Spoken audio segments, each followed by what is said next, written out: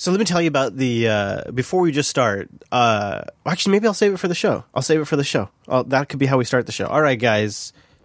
This is Linux Unplugged, episode 239 for March 6th, 2018.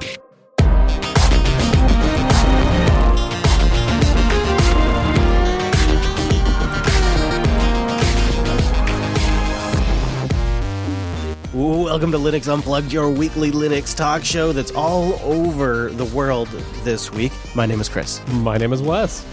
Hello, Wes. I miss being in the same studio with you. You know, I don't get to watch you, stare at you as you talk into the... I mean, what? No, that definitely doesn't happen. We'll be reunited soon, but it's amazing that this is working at all, and I'm very glad to be here. Yeah, it is. And we've got a great show. So we've got a couple of interesting things that I want to chew on today, like some big picture stuff. It does involve Microsoft and other companies, and maybe what your company is doing wrong in open source and how some of these other companies have figured it out, companies that used to battle it. Plus, we've got some interesting project updates, some weird things happening with Java Enterprise, and some Ubuntu news, some other things, as well as a few anecdotes from the road, Wes. So I think it's going to be like a fun one. It's like the pre-scale storm now. Yeah, road trip check-in. You know what's great about this is, so this setup right now that we're doing, I'm connected to you through a microphone, a USB interface, and a box running Chrome. That's so lean. It was going to be my XPS 13, but I ended up I'm on the. You remember the old MacBook that you set up running Arch? How could I forget? We've had such a tender relationship. Yep. So I've got that in here, and so I have that running Chrome and connected to a MiFi, and that's how we talk great. Now. This is incredible. It's amazing what we can do in this modern day, and we haven't even turned this thing up to 11 because we have remote controls into the studio, so that way I can do things like bring in the Mumble Room. Time appropriate greetings, Mumble Room. What's up? Hello. Hey. Woo! That was amazing. That was good job, good. Mumble That was Room. Really yeah, you guys are on point. You know, Wes, I'm kind of missing out right now. Levi and Hadia are out exploring Sacramento as I record. Well, that sounds way better. Right, yeah, maybe I'll just jump out of the studio, go join them, and good luck on your own, Chris.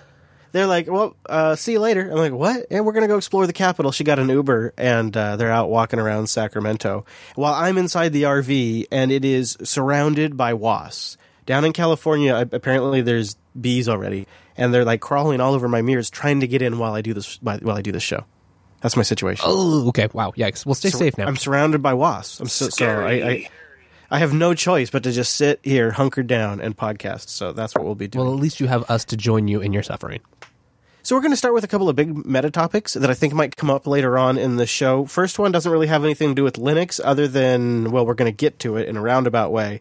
Jeff Bezos has spent $42 million building a clock that will run for 10,000 years. This is part of the Long Now Foundation. It was created in 1996 in the hopes to provide a counterpoint to today's accelerating culture and help make long-term thinking more common. One of its initiatives is the Clock of the Long Now, which is designed to run for 10 millennia without any need for human intervention. And Bezos took interest in it 6 years ago and has invested $42 million. Think about trying to build a system that could last 10 millennia without any human intervention. You can do that with Linux, right? You can do that, Wes. I certainly wouldn't try to do it with Windows. I suppose not. The heart of the clock is a titanium pendulum that beats once every 10 seconds. Now, the falling weight that powers the clock can be wound by hand, but it is otherwise kept wound by solar power. Sunlight shines into an aperture in the 500-foot deep chamber in which the clock sits. Oh, that's great. It then strikes the air-filled cylinder. The expansion of the cylinder provides enough energy to lift the falling weight slightly and also provide some correction for solar noon timing. And one key feature of the clock, and this is kind of weird if you think about it, the displays are not active until a human enters the clock chamber and fully winds the mechanism. Interesting. So it's still keeping time, but it doesn't display time until there's a human there to observe it. But yet it's built to last 10 millennia without humans, but if there's no human there to observe it, it never displays the time.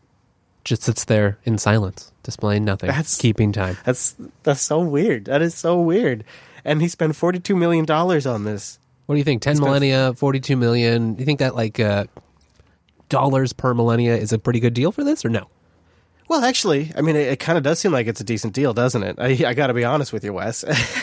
It does actually seem also, pretty legit. Also, I imagine the people designing this have had a lot of fun. It seems like a great project, just in that it's weird and kind of interesting. So it's neat that the crazy rich can fund one-off projects like this. Now, I know that this isn't going to appeal to you, but some of you out there are on Windows. Now, don't deny it. I know it's true. I've seen the download numbers. A good number of you are on Windows, and it just may be getting a little bit easier to run Ubuntu. We talked about this on Linux Action News, and now with only 3 mouse clicks, once this is completed, you'll be able to get an Ubuntu VM that offers full clipboard integration, drive redirection, and enhanced display performance. Right there, 3 clicks in the Hyper-V gallery, boom, Ubuntu 18.04, ready to go. And some of the really cool stuff that they've done, and I don't know a lot about this, but they've worked with the open source XRDP project to bake in communication to Hyper-V's communication bus, which there's already like a socket that's been upstreamed to the Linux kernel to enable this communication.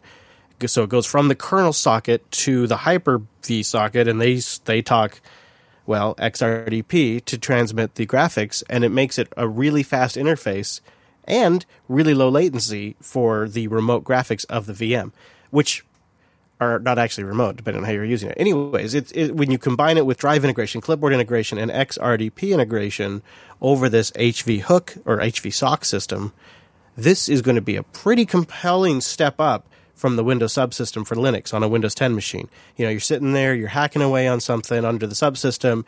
Screw this. This isn't enough. Well, now 3 clicks and you have this really hyper-integrated Ubuntu VM. What do you think about this, Wes? Is this the death knell for VirtualBox on Windows? Oh, yeah. Yeah, I was going like, what does this mean for people switching from Windows to Linux? My brain's been racing with that. I hadn't thought about the competitors. Right. This is like home turf advantage. I also know a lot of people who haven't yet, been able, for enterprise policy reasons or otherwise, been really able to work the subsystem into their workflow, but are already using virtual machines. So it seems like this rolling out, when it does, will have an immediate impact there as well. I can also imagine developing, as you're saying, in the subsystem, but then still having a fleet of, development servers running locally in these VMs and be able to test there. I almost don't need a Linux laptop, and that's a little scary. Yeah. I mean, there's 2 ways to look at it. It's scary. You're right. Yeah, I mean, it could potentially mean less Linux switchers.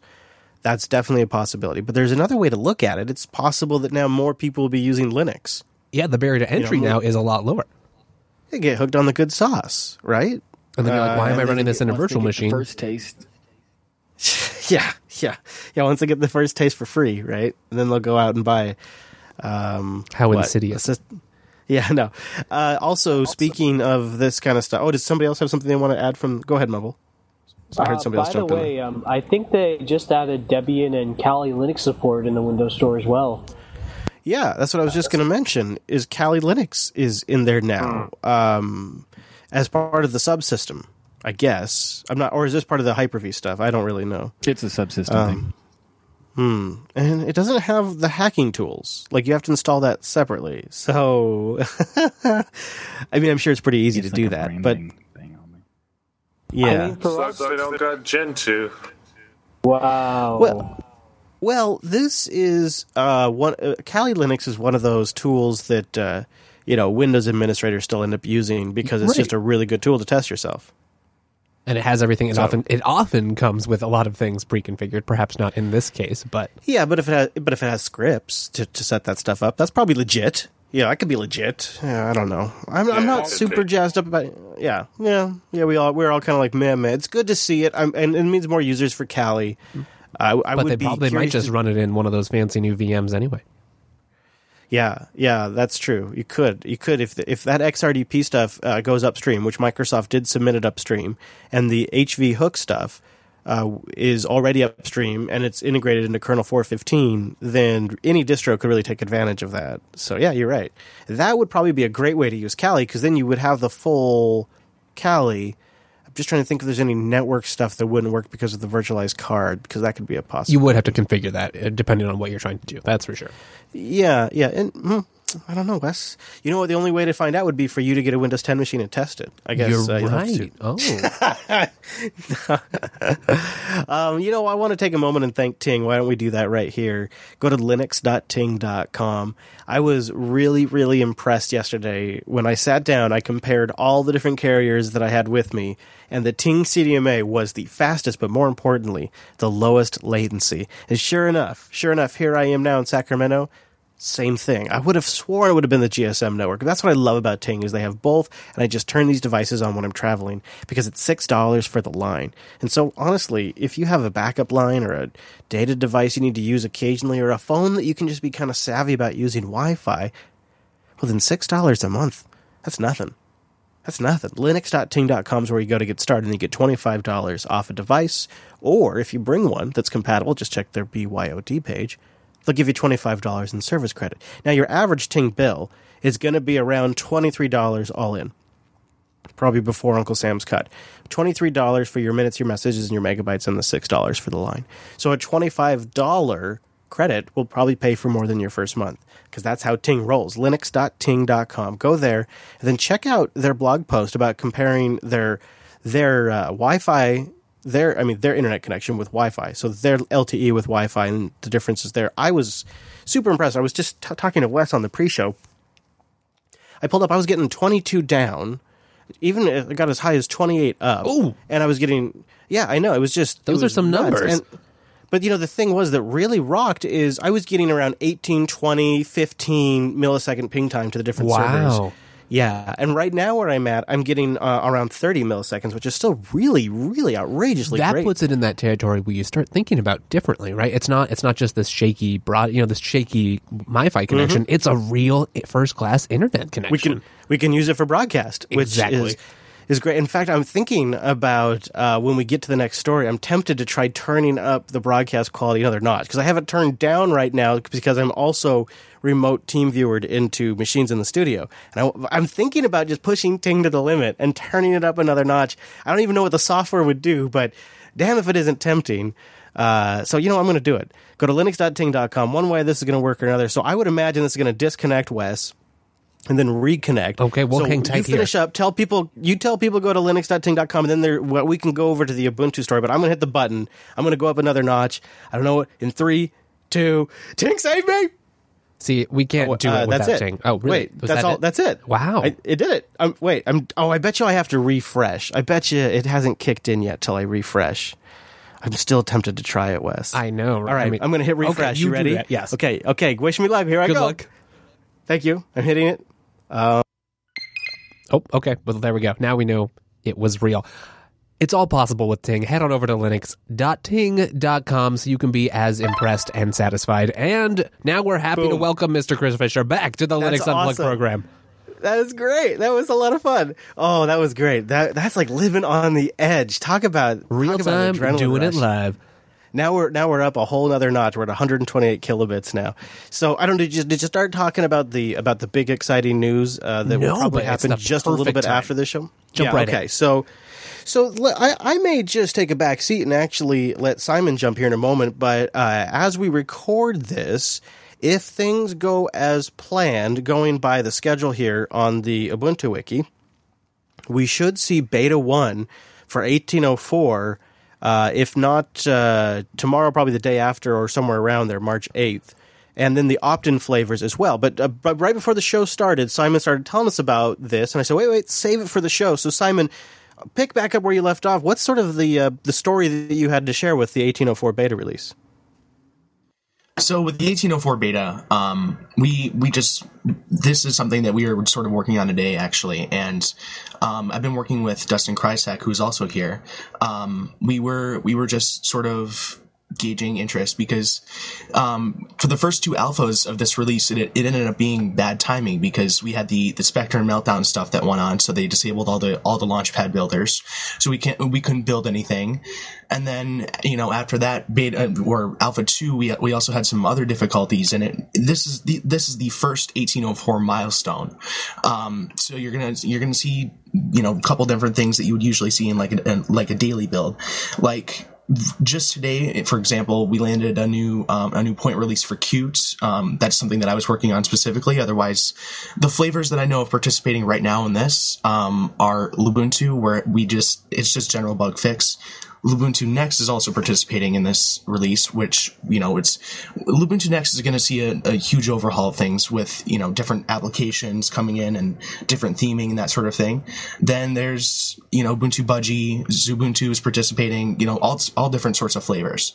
But this is really a you know, a sort of a community release because the Ubuntu desktop, they don't participate in any milestone besides the final beta. So this is really good time, I think, in my opinion, to go and see what's going on in each of the flavors, because this is really the first milestone of the 1804 release. So it's really, like I said, it's a really good way to see what people have been working on thus far. Yeah. And I am tempted to do it. You know, it's funny. 1804 is sort of like 1710, although not quite as strong because it's not the switch to GNOME. But I have a lot of people in my circle of friends and family that I take care of their computers, and they're all kind of due now.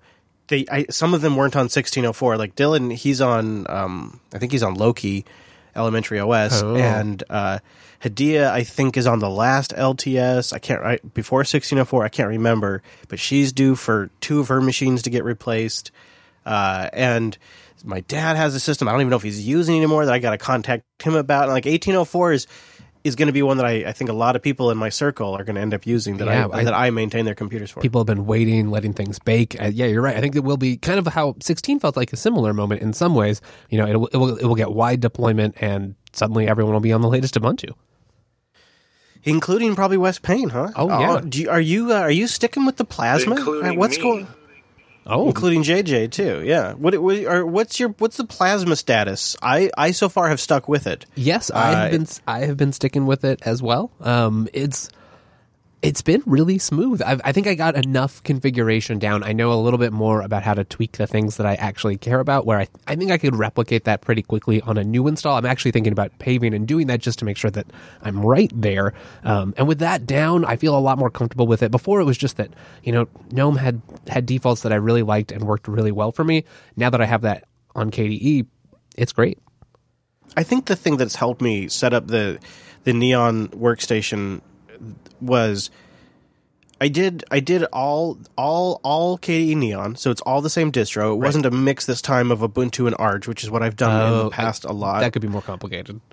And I also just sat down once, and the first time I launched Dolphin, I went through and changed all of the defaults I don't like. The first time, I log in, I changed all of the like desktop environment settings that I don't like, and so I each time said, okay, there's going to be a slight tax each time, but then once I've done it once, they stay.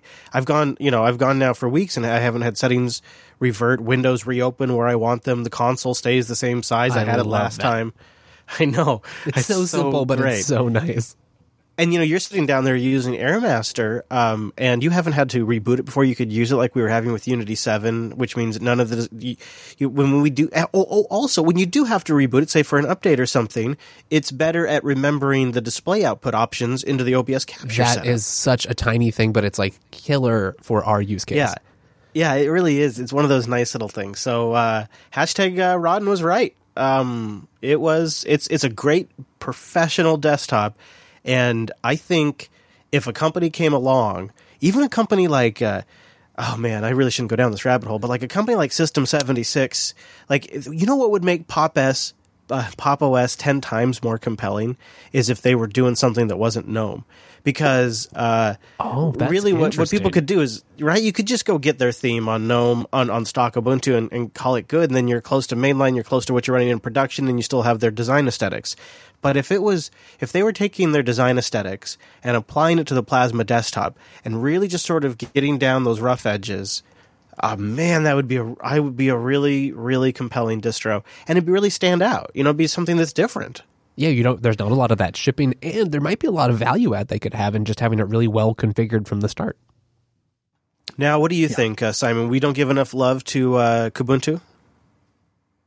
Yeah, I think Ubuntu's going to have a nice release, because I know the 1604 really wasn't that good of a release for Kubuntu. So 1804 is going to be, interesting, because it's going to be the latest LTS Plasma on top of the latest LTS Qt, and it's going to be baked in with the LTS Ubuntu. So while you do have KDE Neon, with them sunsetting the user edition or the LTS edition, it might be a good opportunity if you want to try Kubuntu, if you want a really rock solid, stable KDE Plasma experience. Are we calling it sunsetting? Is that what we're calling it, of the LTS edition? Because it's still there. No, Yeah, it's gone. It's going away. Okay, it's so it's sunsetted. Download, but it's going away. Like, it's just like right now you can still use it. And the repos are still there, but they're focusing away from the LTS version of Neon because there's really no reason for it to be there. Because the majority of the time they put their effort into the regular user, and that was kind of like the original point of Neon in the first place. They just kind of made the LTS version because it made sense at the time. But now, like with Kubuntu providing an LTS solution on an LTS base with a solid LTS release of Plasma, there's really no need for it. Yeah, okay.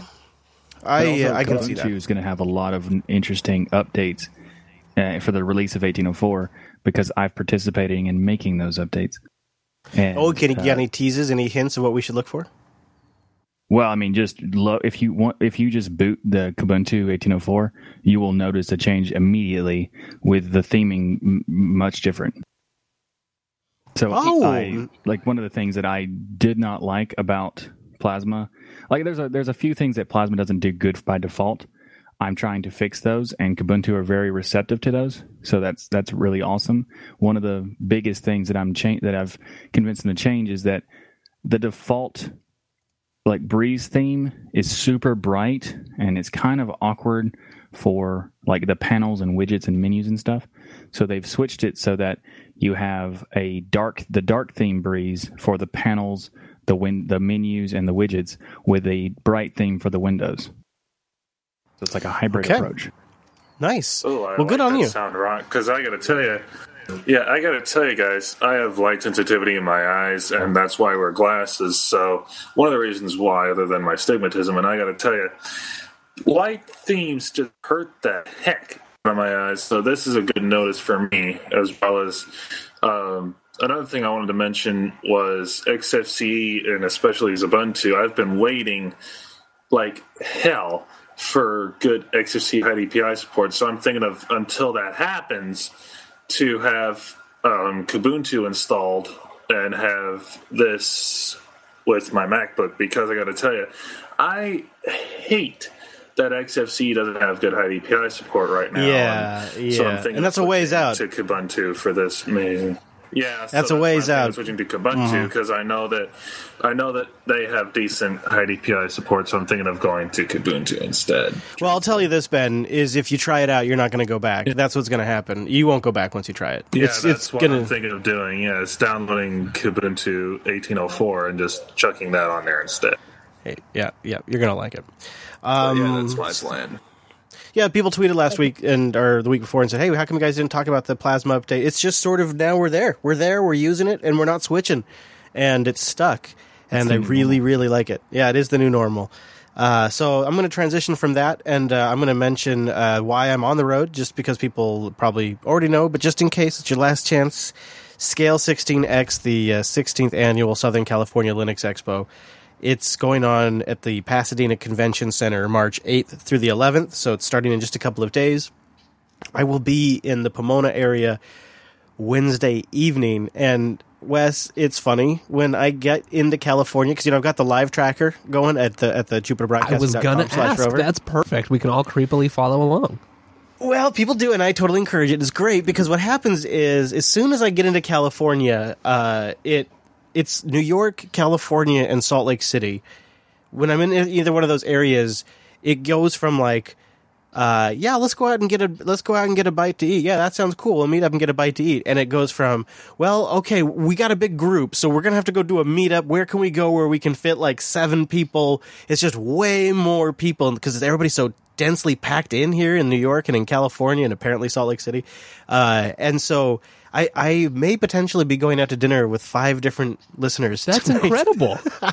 I know. After driving like a madman, we got on the road before sunrise, before 6 a.m. and drove to get here so that way we could sit and park somewhere and do the show. And I've just been getting telegrams and tweets. It's great. And I've already got listener Jeff on the way to meet up after we get off the air with Unplugged here at the RV. Oh, wow. So do you think you're ready? I mean, Scale starts on Thursday, is that right? Pumped. Yeah, I'm pumped. I also heard from listener Ryan, tech guy, who a couple of years ago helped us out by letting us borrow his Cadillac when we got into Pomona, because it's about 45 minutes between Pomona and Pasadena, which is Pasadena's where Scale's at. And so Ryan's like, well, you're not planning to drive your RV in there, are you? And we're like, no. He's like, I don't think you realize how expensive that's going to be on Uber. Why don't you borrow my car? And we're like, okay. Whoa. Okay, and so he shows up, and it's a Cadillac, and which I just have an affection for because my grandparents always had Cadillacs, and so it's pretty great. So Ryan reached out to me again this year and said, "Hey, you need another ride? I could meet you Thursday morning and bring you into Scale." So Ryan and I are going to be meeting back up again and riding the Cadillac into town and going to Scale Thursday morning. I think Noah's going to arrive in town like Thursday evening. So I'll be there in the morning to get like the beginning, do the meet and greets with folks and meet a few people, get some interviews lined up, all that kind of stuff. And I don't know, it just go, this is so Scale was talking to us and they're like, so do you want the booth? And we're like, nope, we don't want the booth. You don't want a booth? Nope. But how are you going to do a live show? We're like, well, maybe you could give us a room somewhere that's quiet. What? We're like, yeah, that's how we want to do it this year. No booth. Totally different. We're just going to go enjoy ourselves and try to get a sense of where Linux is going in 2018, because you got a lot of good projects there, a lot of different industry representation. That's one of the reasons I'm taking all this effort to go to Scale, is because it's like the biggest event in the States. And so I wish it was Linux Fest Northwest, because that's up there. That's a big one, but it's not as big as Scale. And in fact, the folks from Linux Fest Northwest usually go to Scale to represent. And so I got to go to Scale if I want to go to like the big community event. The big community event. It's another side of the community. There's different people that can make it there. So I'm sure it's a lot of fun. Yeah, I'm so looking forward to it. I'm trying to document bits of the journey too as we go down in Tech Talk today. I just published episode 264, Parking Lot Podcaster, yesterday. And kind of captured the first bit of the trail and the trek down here. TechTalk.today is where you can go to get that. And if you want to track me live as I'm making my way down to Scale, JupiterBroadcasting.com/rover. That tracker is in the RV, not on me. So people show up at the RV and they're like awkward about it, and they're like hanging out around the RV, and I'm not there. It's not on me. Like, you can get to the RV by watching that, but you got to telegram me or tweet me to actually find where I'm at. But if it's during Scale, so you move around outside of Lady Jupes? Turns out I leave Lady Jupes. Yeah, I know. People have asked me, well, could you just put the tracker in your pocket? And I feel like that's the line where that's too far. So it's like, no, it's installed in Lady Jupes. I've considered it. When we were in New York for a short period of time, we did remove it from Lady Jupes and we installed it into Dia's car. But yeah. Well, I love this app that you found, Wes. It's like salvation for Slack users. Not that anybody ever uses Slack. No, right? certainly not. I wouldn't. nobody on this show, nobody in the Mumble Room uses Slack, nobody in the IRC or Discord, nobody listening ever uses it. We only use what mattered most. yeah, and there is definitely some of that. But I use Slack at work. Do you? Yeah. Is it pretty entrenched into the workflow? Actually, yes, because we use it for most of our communication, just to, like, when we're, especially my department, when we're away from each other or intercampus, that kind of thing. Yeah, and I know, Wes, I know you use it with the network, but you also have a day job use for it too. Like, so you're pretty heavy into Slack, just for work reasons, right? Yep, definitely. It's on all my devices just for that. If not, also the network. You're absolutely right. So I want to try to find different ways to use Slack that are quick and easy and low bandwidth. And so that's why I love this app that you found, Wes. SlackTerm, which is a Slack client for your terminal, and it's a simple install away, and you just download a binary for your system and run it. I think it's written in Go. Yeah, did you take a look? I think it's a Go app. Let's take a look here. And it's got a whole set of keyboard it's a Go commands. Yeah, it's written in Go. So you get a nice static binary you can run, yeah. And it really is, I mean, if you just look at the interface, it's pretty minimal. I like that. It may not have all the features that you want, but if you just want to be able to reply quickly, not jump out of your terminal, this might be the thing for you. I love the idea of SSH sessions running with certain applications just omnipresent. I don't know. I do it rarely. And then it all falls apart and I stop using all of it. And then I build things back up over time, like torrent clients and SSH and IRC and things like that. And then I sort of tear it all down, depending on my use case. So, but like a team-up session where you could stick this in there and just come back to it anytime you needed it. Or I've done X2Go as well, which is also really nice, and just have it up in an X session. But anyways, this is sort of like a low bandwidth way to take care of Slack. But the point I was getting at here is you can build a set of tools like this. So what I had set up was an X2Go session on a DigitalOcean droplet that was just always running. It's still running right now, which is great because I'm on a MiFi connection, so maybe something really big and intensive comes up. The MiFi connection is fast enough to do an X2Go session. And that's secured over SSH, right? And so then I'm working on a machine that's on a DigitalOcean droplet that has a 40 gigabit connection, DigitalOcean.com. Go over there and create your account and use our promo code DOUnplugged. And for a limited time, depends on engagement, there's a great deal. And Wes, do you have the paper there? There's like a URL. It's like do.co/unplugged, I think. Ooh, let's take a look. An email somewhere on the table there. There's do.co/unplugged. Okay, now here's why I wanted to make sure he got that, because that's the email where DigitalOcean is informing us that for a limit, it's great. Nice. That sounds good, Wes. It's a limited time $100 credit for your DigitalOcean account if you're a new customer. Wow. Because honestly, the $10 credit is more than enough, because you could run the $10. Great, yeah. So $100 credit, that's insane. And the reason is because they've got new systems. They've got mix and match droplets where you can mix and match the different resources that you need for your application. They've really improved the competitive pricing on their standard droplets too. Basically all my rigs just got an upgrade. My 3 cents an hour rig is just unstoppable. You didn't do anything, and now they're better. Yeah. And you were there weren't you there? We were doing something for. We did it live. It was beautiful. Yeah, we were doing something for TechSnap. We were doing an experiment. This is a great use case that we do with DigitalOcean all the time. Is Wes and I were about to talk about something on TechSnap, and we had a question functionally about how it worked, and we wanted to be able to speak from a position of experience. So we spun up a droplet. In this case, it was a droplet that I already had some of the tools installed on, so I upgraded the droplet, installed the applications I needed within seconds, and within 10 minutes total, we had run through different scenarios. We had tested the application, and we were able to incorporate that into our notes for the TechSnap program. And it's that kind of flexibility when you're trying something out, when you want to learn something, or when it's just time to build something and put it in production. There's all kinds of great uses for DigitalOcean. Go over there. They have great documentation. do.co/unplugged. Simplicity at scale, and unbelievably easy to use interface.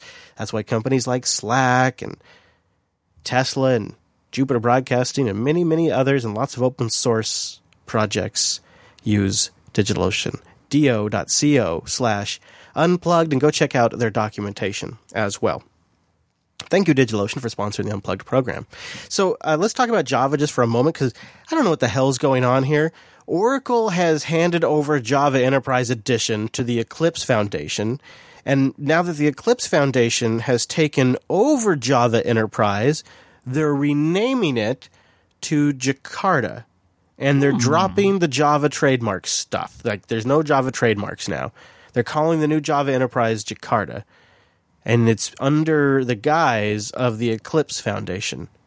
Did all those words I just said make sense to you?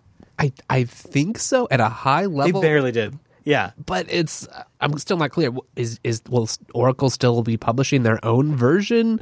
Will people start actually calling it Jakarta? What's actually happening here? So I think it is a handover, and the thing that screwed me up is that Jakarta isn't a new name. The Apache Foundation used the name Jakarta, which was their open source Java efforts in the late 90s till kind of like till recently, like at least till 2011. So that was an Apache thing. So then this thing comes along and it's really confusing, but my understanding is that essentially it's a group of Java experts, including the Java creator, James Gosling, and others that wrote Oracle and said, hand it over to us. And they wrote a long list of reasons, and I think Oracle has complied. This is all news to me, and I barely care. But it seems like we may have a new product on the market called Jakarta EE, which is Java, but now under the Eclipse Foundation. So that's my takeaway story from this. Is that thick or what? Yeah, I mean, of course it is. We're talking about Oracle here, and so there's obviously going to be a lot of details that have to be argued over, and then lawyers involved. Is there any chance somebody in the Mumble Room has a better breakdown of the story and perhaps could summon some bit of courage to actually care a bit more than I could? No, nobody. Okay. Well, we'll get the actually email, and they'll set us straight, I'm sure. They'll tell us. That's why we love you, audience. Now, Mr. Foray couldn't join us today, and it's my bad, because I believe he's in my neck of the woods right now. So I should have caught a hold of him and said, why don't you come over to Lady Jupes? Oh, that would have been amazing. Yeah, I could have shared this pineapple cider with him, which is prickly pineapple. Prickly pineapple. Say that 10 times fast. And he could have told us about Juno, which they're now actually starting the hype machine on. And they don't talk a lot about their future releases, but we're starting to see some updates. And there is a couple of things that jumped out at me. Number one, besides just an overall refinement to almost all aspects of the user interface and the Photos app and the terminal, but they have a new nightlight function. Nightlight? Which you probably can guess what that is. It's a nightlight tab under the new display settings area. That there's a new function there. And you can set the temperature and the schedule, and then there's a really nice drop-down indicator where you can set there and adjust the shade from a drop-down indicator. They just really... I don't know if you've seen the screenshot of this, Wes, but they've really done a good job of taking a feature that I rely a lot on. This nightshade feature combined with dark user interfaces is sort of my trick to using my computer late at night. Sometimes I just don't sleep. And what happens is, don't tell her I said this, but I go to bed and I get a real good sleep going. You know what I mean? Like a solid sleep. One of those, oh yeah. Mm-hmm. I'm out. And then Hadia, comes to bed or gets up and does something, or the kids or the dog wakes me up 20 minutes into this nice sleep, and I never fall back asleep for the rest of the night. And so what I have learned is after about an hour or so, maybe 2 hours, I just give up and I go work. You might as well get something done instead of restlessly sitting there. And I'm cracking open that XPS 13 in the middle of the night. Sometimes it's 2 a.m. or whatever when I've finally given up. And if Redshift isn't kicked in just right or whatever, it's a blast of blue light that almost guarantees I'll never go back to bed. And this functionality sometimes can be too much when I'm editing and I need to turn this down or turn it off. And so it's really just a slick implementation they've done. There's all kinds of things. I really like the work they've done with the terminal too. It's those little compelling tweaks that often, I think, set Elementary apart, just in that, for you and I, it's not a problem. We can install any of the tools that exist to do similar things, but to just have it right in the OS that you've installed that came on your computer, to have it be a first class in the UI and in the settings menu, that makes a big difference, I think, especially people coming from Mac or other fancier platforms. Yeah, I almost wish I wasn't all in on Plasma now. Right? It's looking so good. It almost... But the Plasma hype beast has me hard right now. There's just no way. Once it's out, I won't blame you if you want to flirt around for a while. That's okay. You know what we need is somebody in the Mumble Room to be like a third-party arbiter, because Dan's going to say it's great if he shows up. And I'm not trying it right now because I'm all in on Plasma. So we need somebody from the Mumble Room to step up and be our Elementary OS ambassador and try this out and let us know how it's going and be like our 1804 on-the-scene reporter. It could Somebody's be you. Got to do that.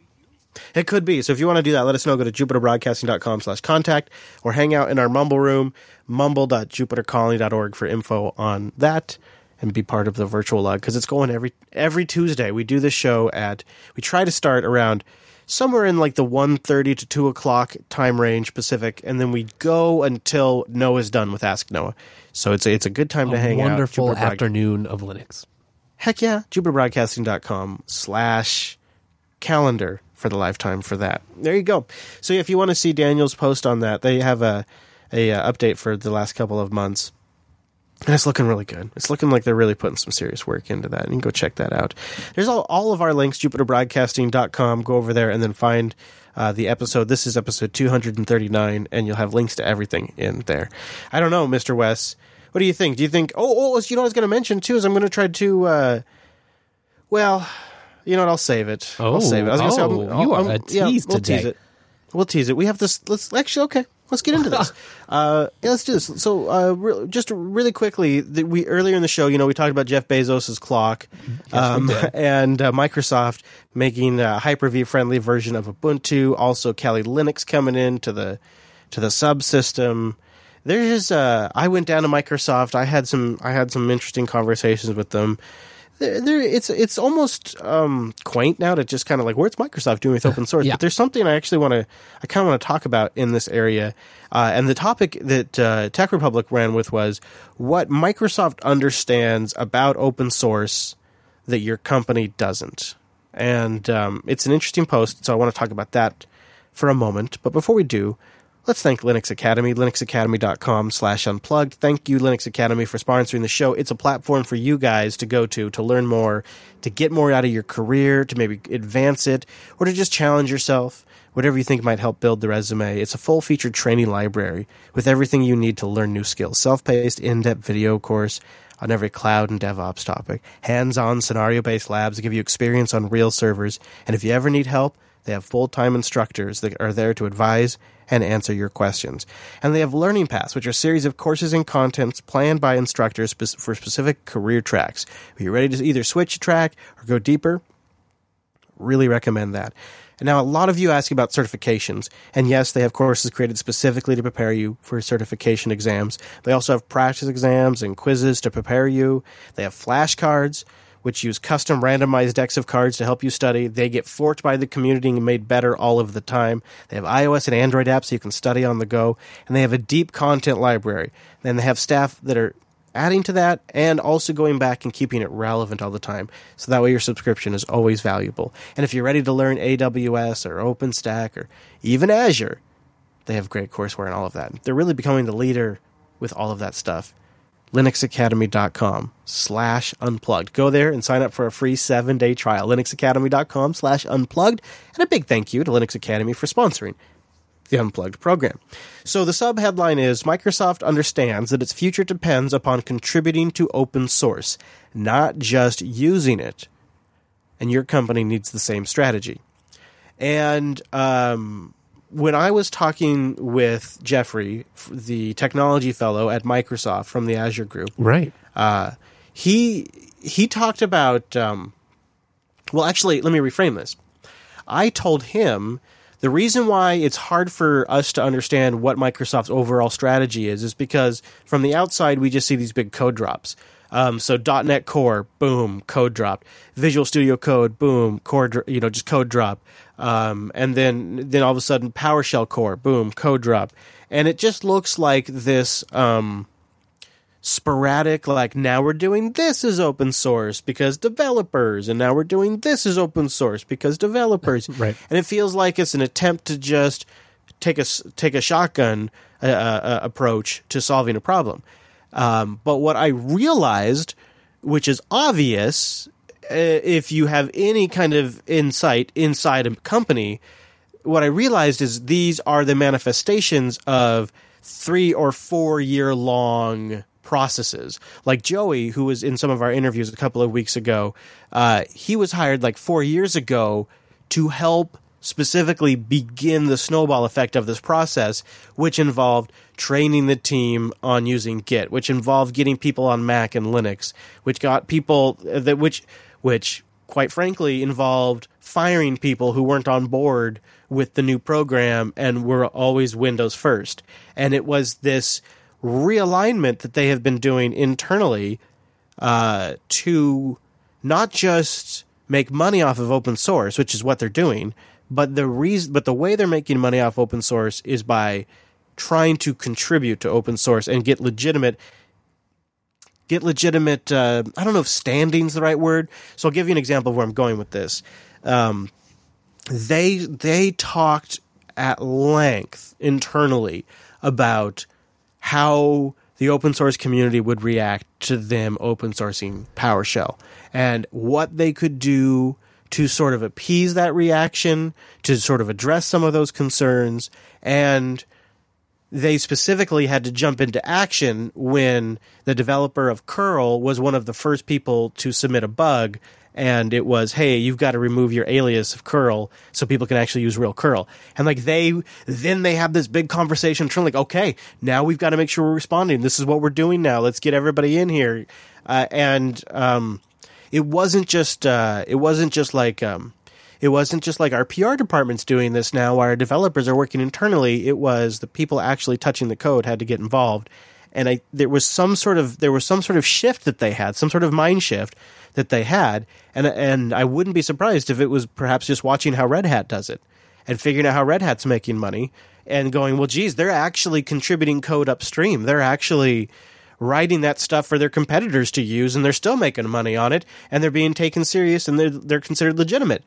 Well, maybe we should do that. So it's not like there wasn't somebody out there for them to look at, but they actually got it. And so what we're seeing today is sometimes something that's been in the works for 4 or 5 years now, that they're just getting around to dropping on us. And so the key point that this Tech Republic article makes is if you actually want to be taken serious at like a platform level or at a tool level, you've actually got to go all in. It can't just be like the PR division or a part of it. And I kind of take some of this and I kind of direct some of this at Dell right now. Like Dell is pretty all in on Linux on the server side and on the Sputnik line, but it feels like there's more they could do. They do contribute source code upstream, but I feel like there's more there's further steps for Dell to take, and I don't know exactly what they would be next. I mean, they will definitely still quote unquote recommend Windows 10 for the laptop that they're trying to sell you. Yeah, and I guess that's understandable for business reasons.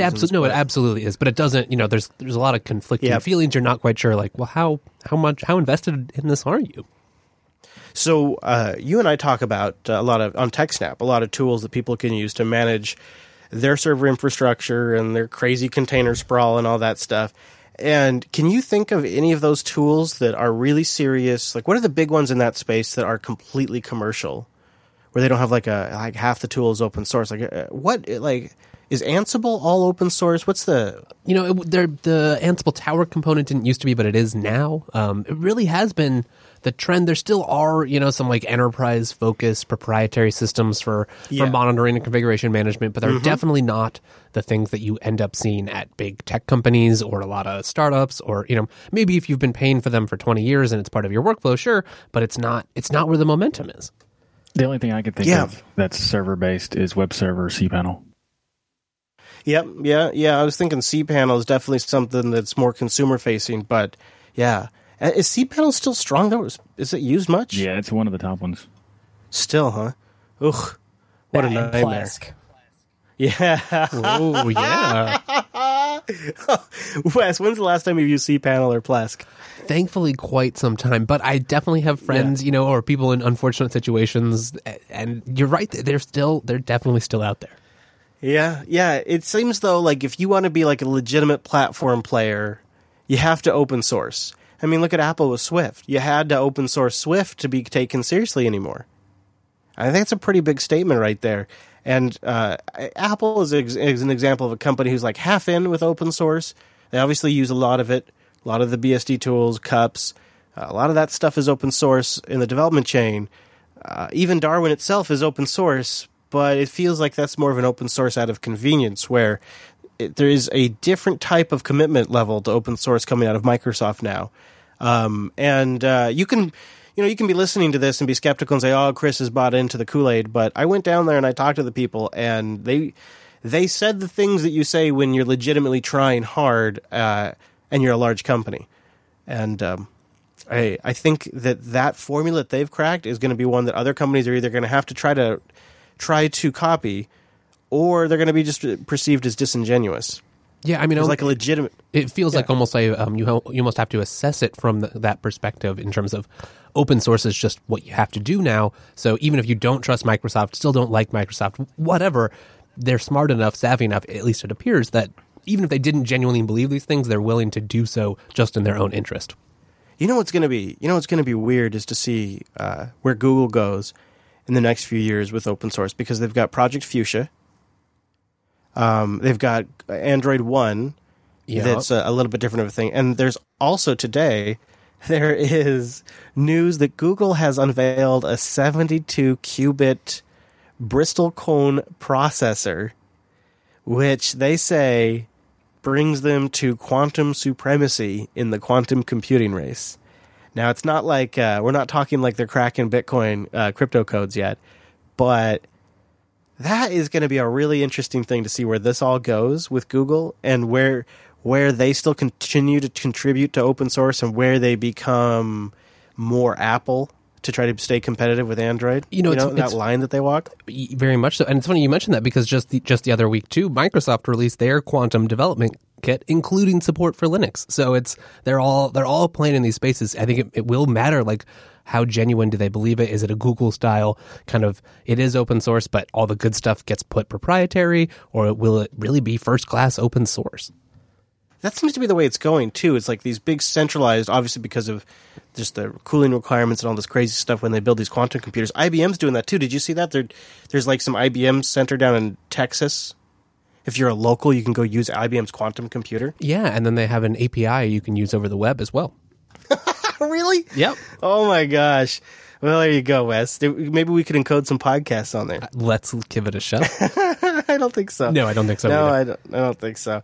All right. If you want to contribute something to the show, go to linuxunplugged.reddit.com. That is our subreddit, linuxunplugged.reddit.com. Yes, we have a subreddit. We don't mention it very often, but it's over there. Subreddit. I'm not big on Reddit these days, so I just shut down our Jupiter Broadcasting subreddit. Because I was in there and I was like, I shouldn't swear, but this is a dumpster fire is what my thoughts were. But the Unplugged subreddit still seems to be chugging along just fine. And there is a post in there that was submitted an hour ago by Mr. Motang about Skype bragging that their maintenance updates could be easier because of snaps.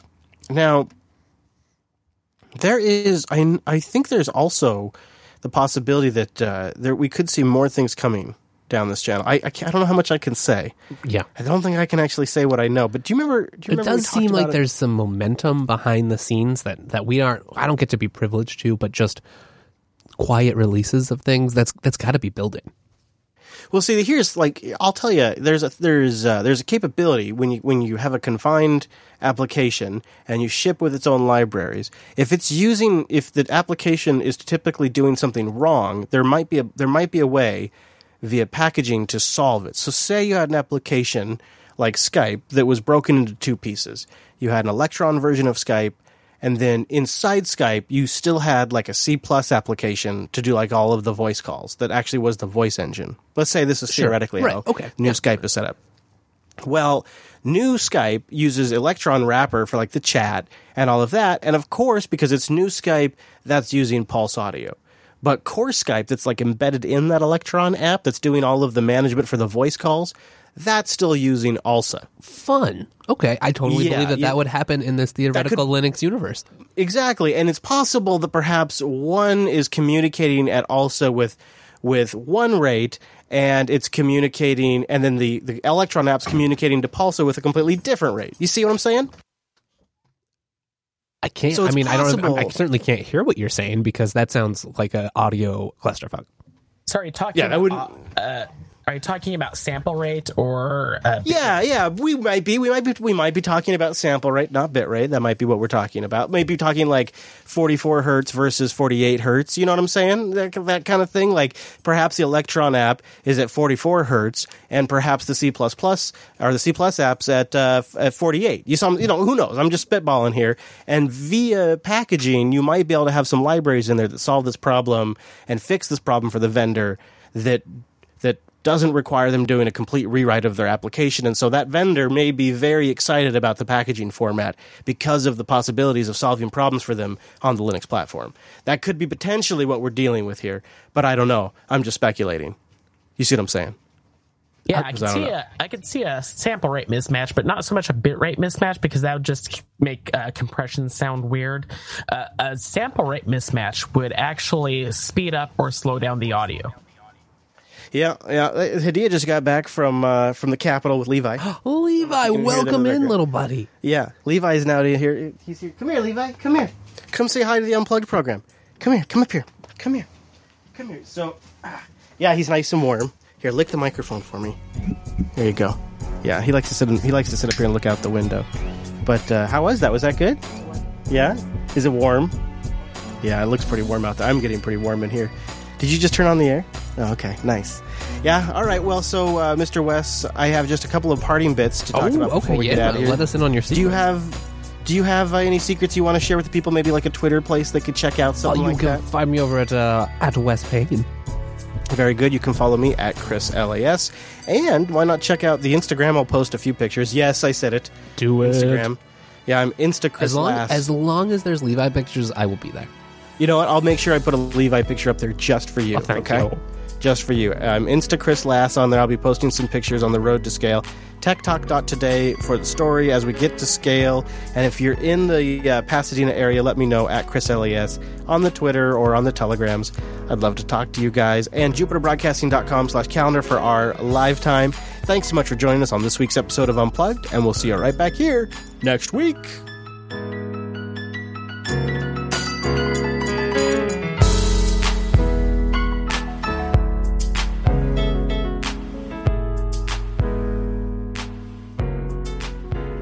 All right. Well, now we've got to pick a title, and then we're out of here. Titles on, everyone. Noah may be stopping in a little bit, too. Noah, that dog.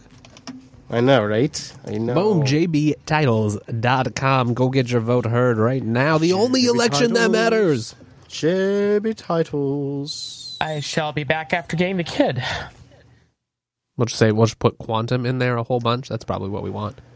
We have, it's funny how, you notice how, like, the Mumble Room attendance is pretty decent today, but it could be double this some weeks, and it just sort of ebbs and flows. It really does. We should get some graphs on that. By the way, that would be really interesting. On Twitter, check out the trends in the U.S. Ready Player One is trending, and it seems to be all retro movie titles and or retro characters being subbed in with Ready Player One. Oh, really? When's Ready Player One coming out? I'm ready. My body is ready. My body is ready. All right, Wes, I'm going to go find a Levi picture for you right now. Oh, this is a priority. What a dear. How about here's one that we call Levi the Kopai. Levi the Kopai. He's so cute. Now he's been to California. Look at that. He may have before. because right. He's from You just Texas. can't say. We parked somewhere where the people parked next to us. They had a rescue dog from Texas too. Nice. Did they get along well? Yeah. They did. He, Levi. Yeah. He just wants to be everyone's friend. Yeah. There's ain't nobody Levi don't get along with. Know what I mean? Yeah, right. And if so, I don't trust that person. They've clearly done something wrong. It'll release on the 29th of March. Oh man, that's forever. That is forever, dude. Could be worth the wait. Plus, I think Spielberg is directing. There you go, Wes. Just for you. Posted Levi the co-pilot. Oh. Boom. All right, so we got to name this thing. This is gonna be a weird post show. Yeah, this is a weird post show, but that's just what happens sometimes, Yeah, it is. It's a weird week because it's a low mumble attendance. It's kind of a light news week, and everyone's too excited about Scale. How are you gonna? And yeah, and also this is put together at the last minute because road trip. Well, you're not supposed to reveal that part. Okay, all right. Scaling Unplugged, Remote Access Unplugged, Unplugged on the Road, Unplugged Road Show. What about Jeff's Clock or something like that? Or cleaning Jeff's clock? Oh, cleaning Jeff's clock, huh? Millennium Microsoft Linux. strategy. Microsoft strategy. That's not too bad. And we had 2 stories at least. The Microsoft Millennium, the Microsoft Microsoft's Millennium. move. See really what you got here is where I was going to go with. What I forgot to put in there was where I was going to go is both Microsoft and Amazon are really powerfully positioned to just dominate for a couple of years, and Amazon more so, I think. And I wanted to kind of work that into the segment because that's kind of where this is headed. It didn't work. There's too much going on. I don't know.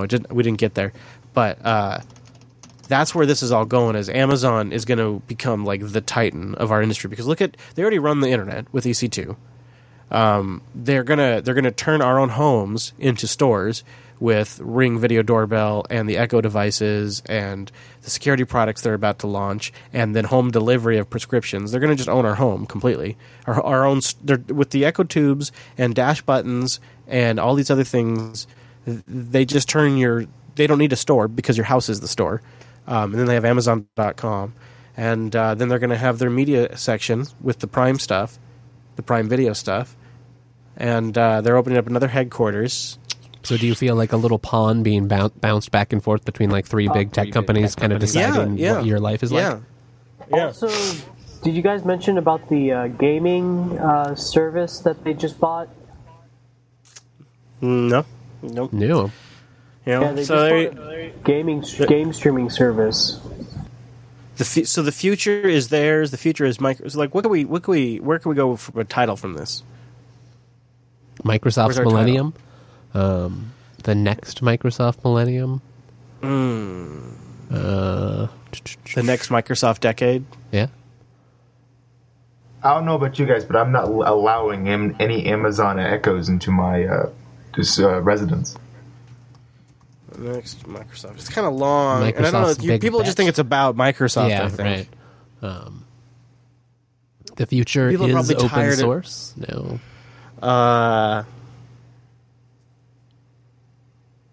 That's closer. That's not bad. It's not great. It's kind of generic, Open but that's source probably for more in the long direction. term. Open source Millennium. By the way, can we check the IRC Discord poll?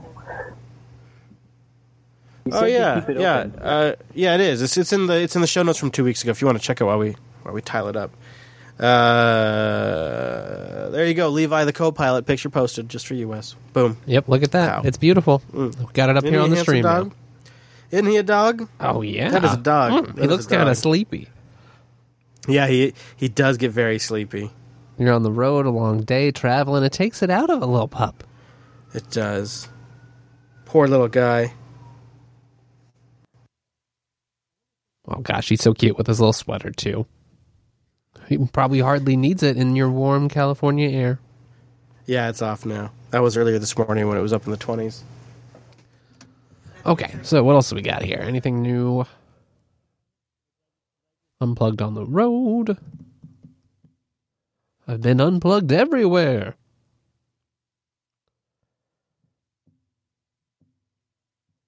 Hashtag Rotten was right. That's great. Plasma Millennium. Well, we only really talked about Plasma just as the check-in. Let's see here. Okay, looks like IRC is winning over Discord with 77%. Yeah, Down from yeah, 79. that doesn't Nice. surprise me. I think 77 is down from 79 from last check, correct?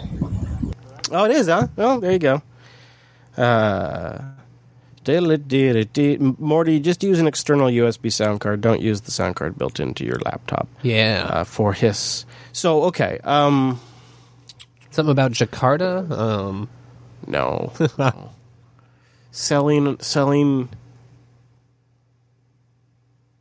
Selling out for open source. Oh. That's actually not bad. Yeah, It's You like kind of selling out? kind of nuanced. There could be multiple interpretations. It's got open source in there. Doesn't say Microsoft, but it's obviously what we're talking about. Huh. I kind of like it. I like it, You're making too. me like Yeah. it. You're making me like it, Wes. I could live with that. All right. Okay. Maybe we'll do that. But that is truly selling out. I mean, Well, who are we talking about? We may not be. Yeah. We may be talking about Apple. I don't know. Oracle. Yeah, that's who we're talking about. I like that. Yeah. I don't know. dumpster fire. If I had better connections at Microsoft and more time, I would be tempted to go to Build this year and see how much they're talking about open source at Build. That would be because that's their fascinating. big developer Yeah. conference. Yeah. Speaking of Microsoft connections, did you get a contact with anybody significant yet? Well, what do you mean? Because I sent your email over to the contact I have who's a co-host of Twite, who's a Microsoft development head of the Graph. Oh, Lou? No, but I've been talking to other people. Yeah, I've been talking to other people. Yeah. Lou would be a good perspective to have on the show with regards to the Microsoft Graph. So, and he runs Linux on occasion. How dare he? How dare he? Now he's been outed. Insane. Well, I mean, it is open now with Satya Nadella. No, we're just teasing. Sorry, I see sometimes I don't get that sense of humor. Oh, there he is. There he is. The moment we've all been waiting for. Ah, Welcome, hallelujah. Hi there, guys. You sound Noah. better today. Hooray! Did I sound bad before? I don't know how to do Ouch. that exactly. There was a week ago or something. There was that one live stream where your audio was just potato garbage, and then we had to we had to ruin. We had to bail on the post show because it was so bad. Yeah, It was Yeah, last. that was- It was last week. Yeah, that was. we should. Well, no, that was. To be fair, that was not. That was my studio audio. I was on my laptop or something like Not that. my fault. It's not my fault. I love you now. I wouldn't go that far. It was my fault. It just you know. So you're in your regular old Grand Forks studio, Nice. just old boring studio that's been custom built for you, just old boring. Well, actually, so I don't know how. I know you get excited more on the studio side of things than the transmitter side, but we got a new transmitter, and it's a transmitter made for Chris. Because, Oh, yeah? Yeah, the whole thing is a web UI. So you log in, and you can set the power, and you can turn it on and off. It's got so many bells and whistles on the stupid thing. I get emails from my transmitter now telling me your audio is a little bit low, and it's not modulating quite as much, and it's not quite as loud as this station that I'm listening to, and so you might want. It's crazy. Ooh, it's like what do you mean? What do you mean? Like the software emails you? Like it's not a human. No, yeah, it's actually a little ARM computer that's inside of that It's inside of that transmitter. and monitors for a bunch of different things. And like even like when I show you the interface, even though you're not much of a you're not like I don't think you, at least I don't think you get gung ho over like the RF side, you'd look at it and be like, man, that is cool. I don't even know what that is, but I want to play with it. Oh, that's a strong selling point. Yeah, I could see that. I could totally see that. So what's coming up on the show today? Oh, we are doing some really exciting things. We are talking today about all of the tools and software packages and stuff that people self-host on their home servers, on their business servers, and how those tools work, what the best ones are, what are ones that you might want to stay away from. And if you don't want to host them yourself, what are some of the alternatives you can go to get some to just pay somebody to host that stuff? Nice. Or is there a managed provider that provides that? Yeah. I've been wanting to do a home server hoedown on the Unplugged program for a few weeks. That's I think I love that topic. Something you can self-host or not. It's exploding in the industry, which is why it's so interesting to me. Whoa, really? Really? Yeah, I get monthly sales reports of where we make the most amount of our money, and this month the one thing that I can say that brought in the most money, if I was to categorize something, it is maintenance, support, or installation of self-hosted services. Huh. Good. I know. Good. That's also good long-term, too, for you. Yeah, it really is. Yeah, because, there are some trends in the IT industry that they got me worried sometimes. Yeah. Well, I'm glad to hear it. I'm looking forward to it. Now, what else? Come on. What else? We should get us excited here. This is your space. Give us a tease. Oh, well. Here's the thing. I can only go so far before I have to say, you don't want to reveal live.tv and tune in. But I'll give you a little bit of a tease. So, have you played with C-File yet? Is that maybe that has to be a thing? You got me close. You've got me close. Yeah, we should do a little demo during Linux Fest. I think the best way to sell you on C-File, I think the way to do it, knowing what I know about you, I feel like. So first, I think I should make the disclaimer, like, I'm going to manipulate you. I think that's how I excuse myself from the manipulation that we talked about. Because if I tell you, then you can't be like, I'm just being upfront. Yeah. All right. Well, that'll be our system. I think the way to do it is to just offer it to you as if it is a hosted thing that you could just go sign up for. I see. Because you think that's what it takes offering Chris a service to get him hooked. Yeah, go ahead. Now say the thing that's going to trigger me. So no, I really what I think it is if I were to put words to it, I think the words are Chris wants all the benefits of self-hosted stuff, but he doesn't necessarily have the time or the luxury of being able to have to figure that out unless it's something that he relies on. So I feel I suppose so. Like if you're gonna go all in and like base your business off of it, no doubt you'd host it yourself. But I feel like for just like I'm gonna try this, not really sure. I feel like the way to do that is to say, here's a given instance, go play with it, see what you think, and then if it works, then you say, okay, now how do I move this on for myself? I'm looking forward to that. I'm definitely willing to try it because honestly, you've really kind of sold me on it. What was it? 2 weeks ago you did an episode on it, or I can't remember, 3 weeks now, and you were talking about it when. Oh yeah, and you were talking about when we were in person too, and so that really kind of got me. That really kind of got me sold. All right, I'll give it a go. I'm not married to Dropbox. I think it's done pretty well, but it's expensive, and I would imagine things are going to be changing there now that they filed for an IPO. Right. So. Yeah, and the other thing is too is when I look at the cost, and I start saying, man, the amount of flexibility that you would have with this software thing over here. And the amount of flexibility that you have that I know exists with Dropbox, and I'm looking at some of this stuff, and I'm like, man, from a production standpoint, for what you have to do with file syncing, it's just, I don't know, it's pretty amazing. Well, isn't the limitation of self-hosting services? Don't get me wrong. I love the idea as sort of a hacker mindset, but isn't the limitation if you need to access that from outside the your network, you're limited by your upload speed connection? Yeah, of course. But we have ways. We've partnered up with some managed hosted providers that we can get servers now for $25, 2 terabyte, 4 terabyte storage arrays, 8 gigs of RAM, and dedicated Xeons for $25 a month. Like when you start getting to there and you can start putting those servers all over the US and then you start hooking them together so that one talks to the other and so that your data starts, you basically set up your own little mini CDN. You start getting to that point and all of a sudden it's like, man, how is Dropbox going to compete with this?